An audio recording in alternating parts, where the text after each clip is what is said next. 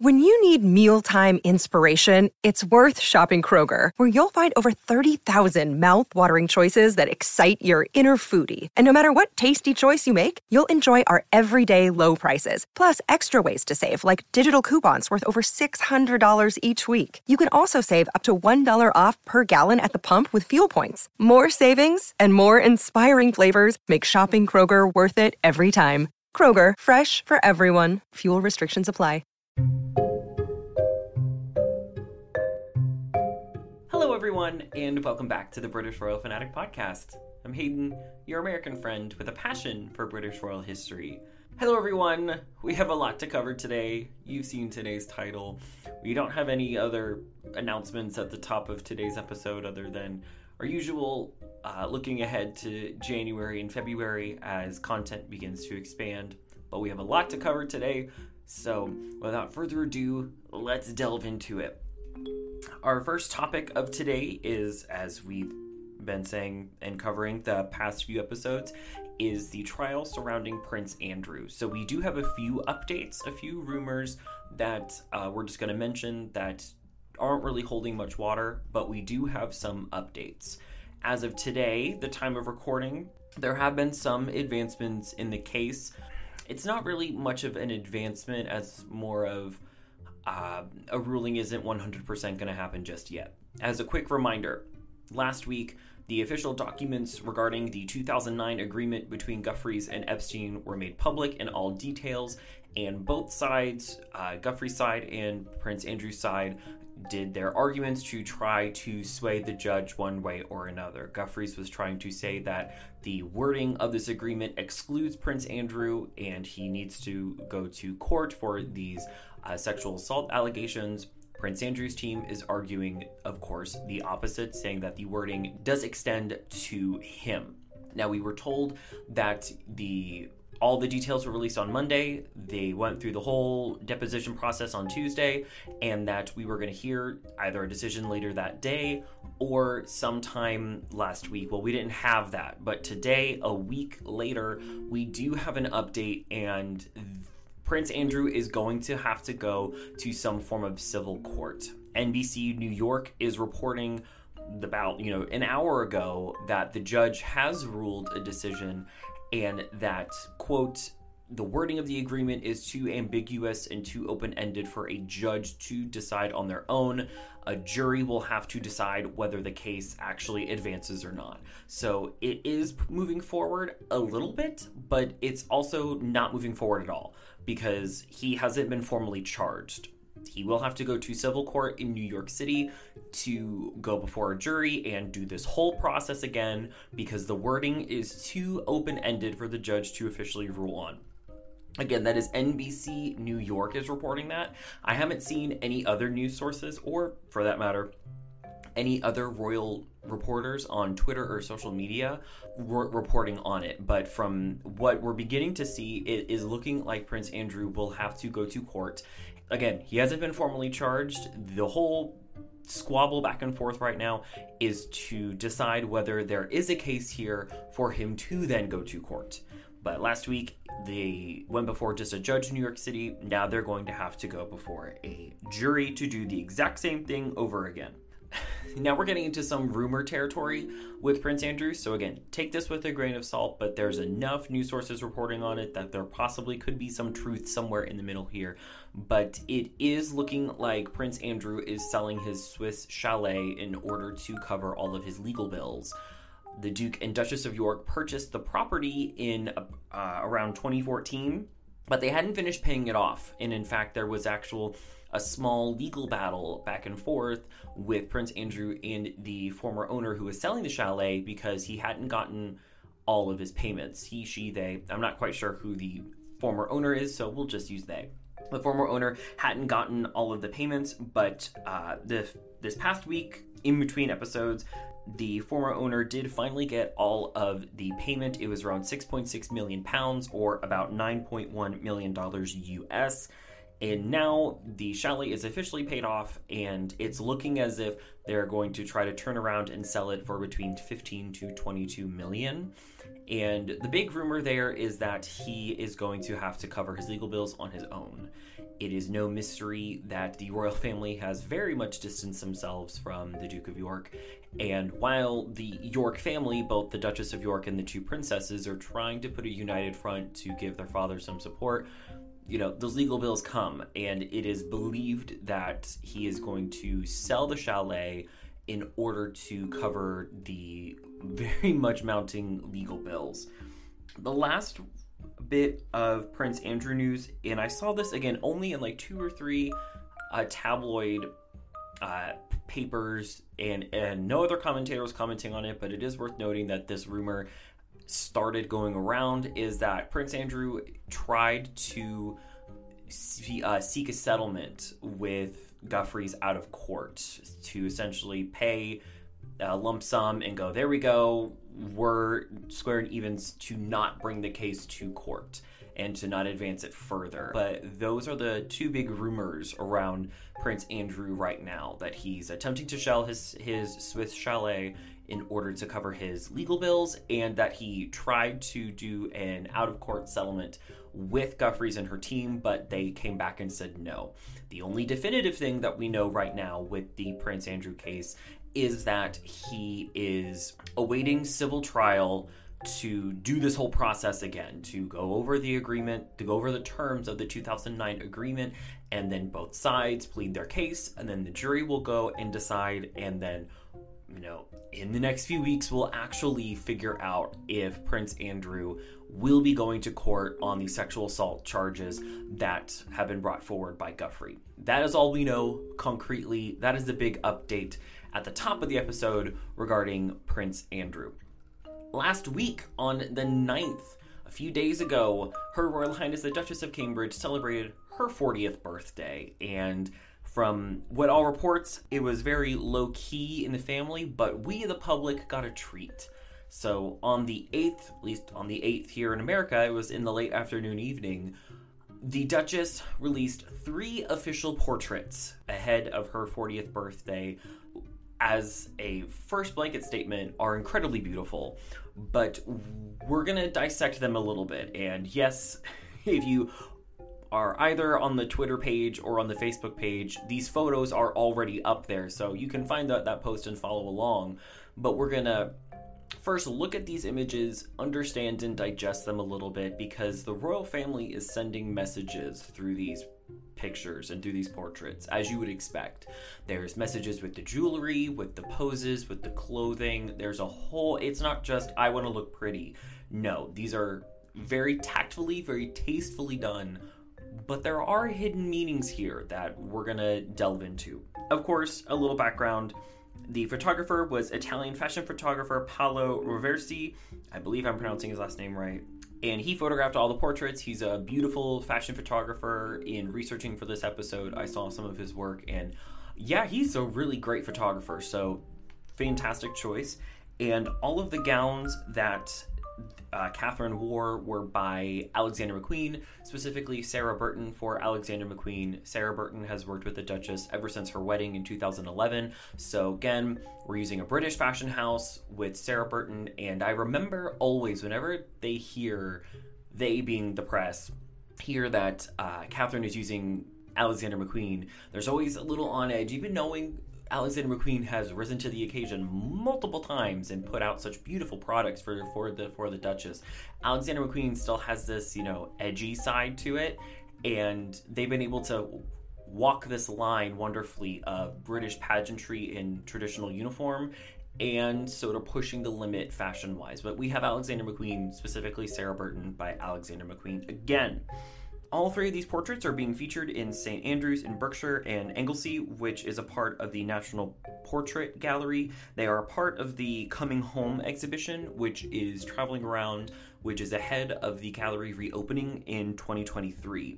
The Duchess is patron of the National Portrait Gallery, so of course it makes sense why the National Portrait Gallery would have them, would be featuring them, and why they are where they are. So there are 3 portraits. The Duchess is seen in 3 different poses, in 3 different gowns, and each one has a specific meaning going on. We're going to look at the very first one. The first one is she's in this off-the-shoulder gown. It looks to be white, but the photo's in black and white. But she's in this off-the-shoulder white gown. Her hair is down. She's seated. She's in a 3/4 profile, and her whole body is 3/4 view. She has very light makeup on. Her jewelry is Princess Diana's pearl earrings, and of course her very famous engagement ring. The pearl earrings and the engagement ring are the only jewelry being featured, and they're very obvious. It's very serious. She has very relaxed expression. It's sort of done in a tin type, looking like it's an older antique photograph. And this one is the most obvious in terms of hidden messages. When you look through older photographs and portraits of royals, especially if it's an official photograph for a birthday, you can see the homages abound. You can see Princess Margaret in this photo. She's taken especially for her 21st birthday. There's the Queen when she was Princess Elizabeth. She took a lot of photographs for her birthday and official portraits that looked very similar. But also Queen Victoria and Queen Alexandra and Queen Mary all took similar photographs. And also the Austrian Empress Sissi had similar photographs done. So you can see here that they are doing direct homages to not only former royals, but also former queens and former consorts. They're doing very direct homages, very direct allusions. It is very obvious once you start to look at it. And again, there's also photographs that are similar that the Queen Mother took in the 1930s and early 1940s. So the very first photograph that was seen, this tin type, very serious, where she's in this, it's a beautiful gown, by the way, but it's comparing her to these consorts and these former sovereigns. It's placing her among them, which is something that the royal family is beginning to prep for her, which we'll get to in a minute. But this first photograph is very classic, very sophisticated, direct references to royals past, both sovereigns and consorts, and it's a very beautiful kickoff. The next one, she is in an asymmetrical white gown. It is black and white. There's a lot of ruffles on the part that's over her shoulder. Her body is faced in 3/4 view, but her face is forward. She's in like a gray background. Her hair, again, is still down, but it's all pushed to one side, and it looks like it's, being blown by a fan. And she's smiling. She's looking at the camera. She looks great. She looks fantastic. The only jewelry to be seen is, again, Princess Diana's pearl earrings. She has very minimal makeup on, which the Duchess is known for not wearing a lot of makeup to begin with. She's having fun. She's smiling. People are comparing it to what looks to be an 80s glamour shot or a school photograph.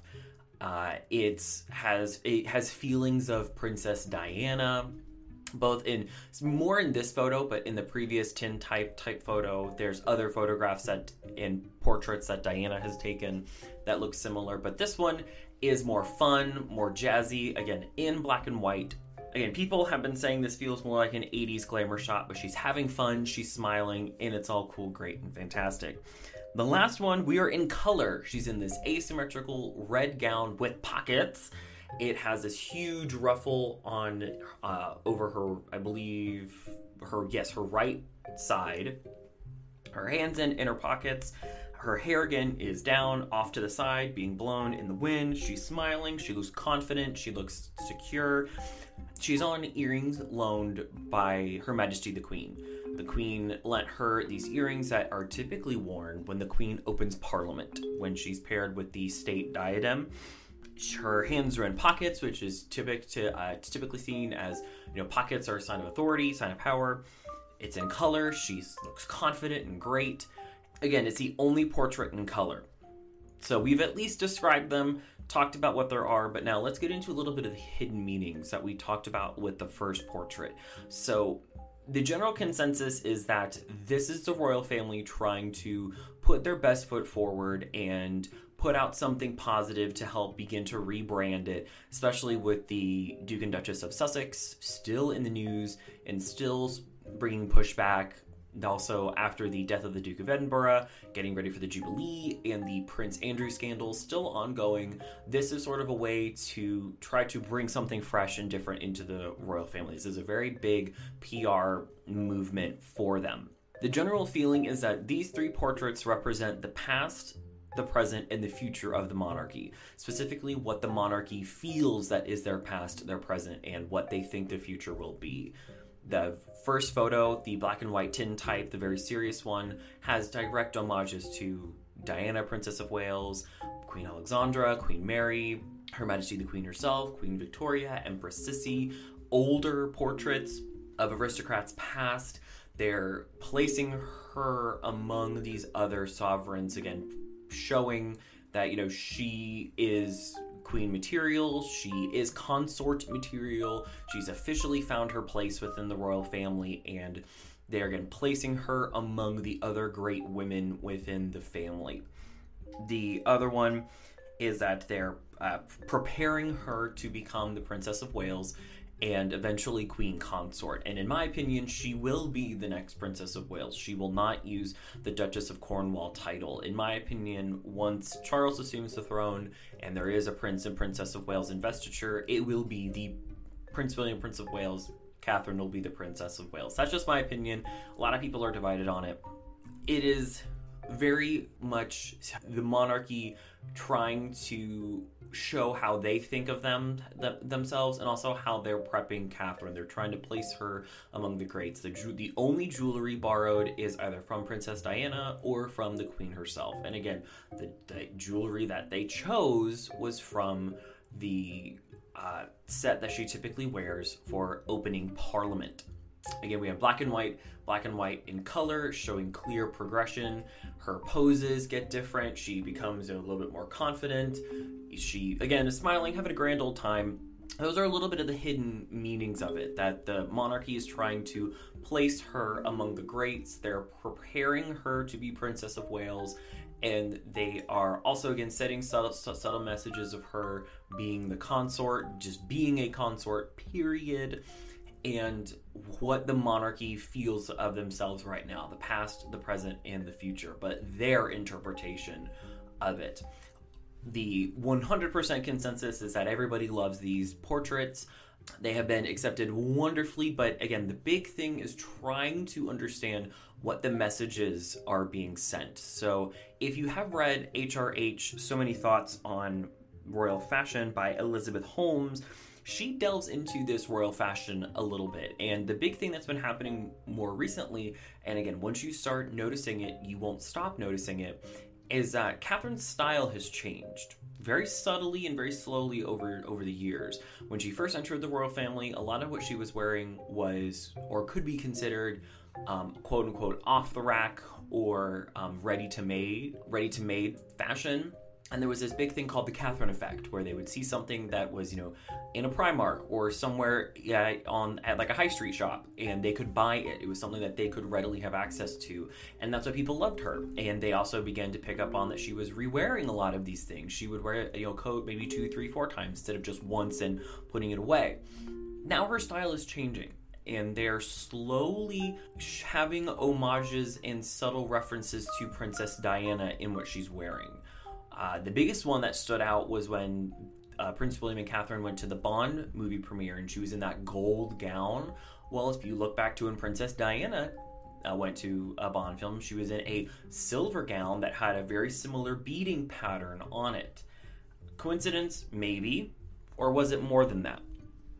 When she gave birth to Prince Louis, she had on a red gown that when she did the photo op right after Prince Louis was born, Princess Diana had on a similar dress as that.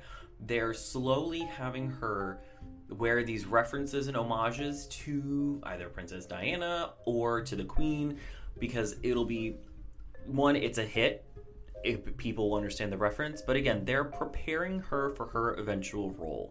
She doesn't do too many engagements. I believe last year her total count was like 150, 160, which is still a lot, but compared to the other royals, she doesn't do a whole lot. But when she does do it, it's very deliberate and calculated, and royal fashion isn't something that's haphazardly thought of. Everything is deliberately picked. Everything is to send a message. So people are still trying to understand the messages of these 3 portraits, but that is the general consensus and message that has been interpreted and understood. Catherine, your next Princess of Wales, your next Queen Consort, your next great consort in history, this woman paying homage to royal women's past, very elegant, classic, sophisticated, simple. There's not a lot going on, so you can just focus on her. What does she do for the rest of her birthday? We don't really know. We do know that her, Prince William, and the 3 children, Prince George, Princess Charlotte, and Prince Louis, were more than likely at Amner Hall over in Norfolk on the Sandringham House estate, spending time just privately as a family. It is rumored that the Middletons went up to Amner Hall a few days after to celebrate with her, but it's not particularly known. It wasn't a big 40th birthday bash. It wasn't anything like that. They decided, again, because Omicron cases are spiking, there's a new variant in France, everything's really scary right now, so she decided that for her birthday, nope, she's just going to stay home, be with family to keep everybody safe, and that's a more than likely wise decision. But there we have it. We have Catherine's 40th birthday. Big milestone, and the royal family decided to celebrate with the commissioning of these 3 portraits. What do you think? Are people reading too much into these? Are there actual subtle meanings, or do you think there's other hidden meanings? What's going on here? She followed the rules, borrowed jewelry, British fashion houses. She had an Italian photographer, but he's wonderfully talented. Do you think there's any other meanings going on? Let me know. Sound off on social media. Let me know what you think some of these messages are. But they were pretty obvious that they were placing her among the greater women within the royal family. On the basis of women in the royal family, we have Jubilee plans. So on Monday the 10th, Buckingham Palace and all of the royal social medias have officially confirmed the plans for the Jubilee. The Platinum Jubilee beginning in February. That's when celebrations will begin. When they made the formal announcement last year, they had a few, we're going to do this, we're going to do that, but it wasn't a direct plan. Well, now we do. We have a complete concrete plan as to what is going on in the Jubilee. And yes, things will begin in February, but throughout the entire year of 2022, there will be celebrations everywhere. Now, there is a big difference. She was coronated in 1953, but she ascended to the throne in 1952, and that's a big deal. This is celebrating her actual ascension, her being on the throne. Not her coronation, as queen, but actual being on the throne. Of course, you can 100% guarantee as these celebrations begin, we will be covering them in grave detail. Buckingham Palace and royal media announced that all of these little events starting in February will then culminate to a bank holiday starting on Thursday, June 2nd and ending on Sunday, June 5th. The plan is, quote, the bank holiday will provide an opportunity for communities and people throughout the United Kingdom to come together to celebrate the historic milestone. The 4 days of celebration will include public events and community activities, as well as national moments of reflection on the Queen's 70 years of service. So everything culminates to this bank holiday in June, where a lot of the big celebrations in the United Kingdom will be happening. But everything begins in February. So February 6th is the actual anniversary, 70 years on the throne, which is both awesome, cool, great, but also that's the day her dad died. So that's the day when George VI passed. So it's a little bittersweet that, yes, it's this monumental occasion, but also it's, her father passed away 70 years ago. And so from what all royal social media has said, the Queen will be spending that day, which is called Ascension Day, alone at Windsor Castle in private reflection with family. Family that can come will be there. But February 6th, the actual beginning of the Jubilee, will be spent at home at Windsor Castle because Buckingham Palace is still being renovated. But starting on June 2nd, when the actual major Jubilee celebrations will be taking place. June 2nd is the Trooping the Color and Birthday Parade, and the Platinum Jubilee beacons will be lit, and there will be celebrations there. The principal beacon will be lit in a special ceremony at Buckingham Palace, and then the beacons will begin to be lit all across the Commonwealth. Trooping the Color is a typical thing that happens on the Queen's 2nd birthday. More often than not, sovereigns have 2 birthdays. Their actual official birthday that they spend time with family, and then their official birthday that they spend with the country. Why that's done is it's usually, if they're born in the winter, their 2nd birthday is in the summer, because at that point there's greater chance for good weather for a parade and celebrations, where in the wintertime, being cold, wet, snowy, the probability of people coming out is lower and the celebrations won't be as joyous. So this is something that always happens on the Queen's second birthday. There is the Trooping the Color and the official birthday parade. On June 3rd, there is a service of Thanksgiving at St. Paul's Cathedral where everybody will be taking a moment to reflect on the Queen's service that she has done throughout her 70 years on the throne, and that'll be a big momentous occasion at St. Paul's Cathedral. On June 4th, the royal family will accompany Her Majesty the Queen at the Derby at Epsom Downs, and there will be a platinum party at the Palace, which is a BBC broadcasted concert where there will be other musicians and famous celebrities there to have this big festival party concert, again, to mark the Jubilee. And as you can expect, there's horses involved. There's a big, equestrian horse racing at Epsom Downs, where the Queen will be accompanied by other royals. June 5th, ending out the major Jubilee celebrations, there'll be the big Jubilee lunch and the Platinum Jubilee pageant. There is a Jubilee pudding contest that will be happening at some point that I couldn't find a date of. That is probably my fault for missing it, but there is that happening as well. But the big Jubilee celebration ends with a big pageant and a lunch, and then that will round out the major celebrations. But that's not all the royal family and the royal collection is doing to celebrate the Jubilee. The Queen's Green Canopy is planning a large planting and conservation initiative to mark the Jubilee. The Royal Collection Trust has already begun prepping and showcasing little teasers for exhibits happening not only in the museums that the Royal Collection Trust spearheads, but also in the royal residences that will be open to the public to tour and see. The biggest thing is, once again, her coronation dress and the official robes of state will be brought out of storage and be on display for everybody to see. There's going to be a lot of other pageantry and big landmark pieces of furniture or clothing or other art on display to mark the Ascension and the Jubilee. I do know that they've already begun teasing the coronation dress again and the purple robes of state being on display. And not only that, but the Royal Collection Trust is prepping to open at least what they can at Buckingham Palace, Windsor Castle, and Holyrood House. The official residences owned by the Royal Collection Trust and historic royal palaces, those will be able to be open to be toured, and there'll be a whole bunch of stuff to be featured there. And lastly, the Queen's private estates will be doing something as well to mark the Jubilee for the towns and counties that they are residing in for their residents and for people close to there to go to. There aren't a lot of details that are being released about that right now, but we do know that those private residences will be doing something as well. There is a Platinum Jubilee celebration before the big one in June that is from May 12th to May 15th.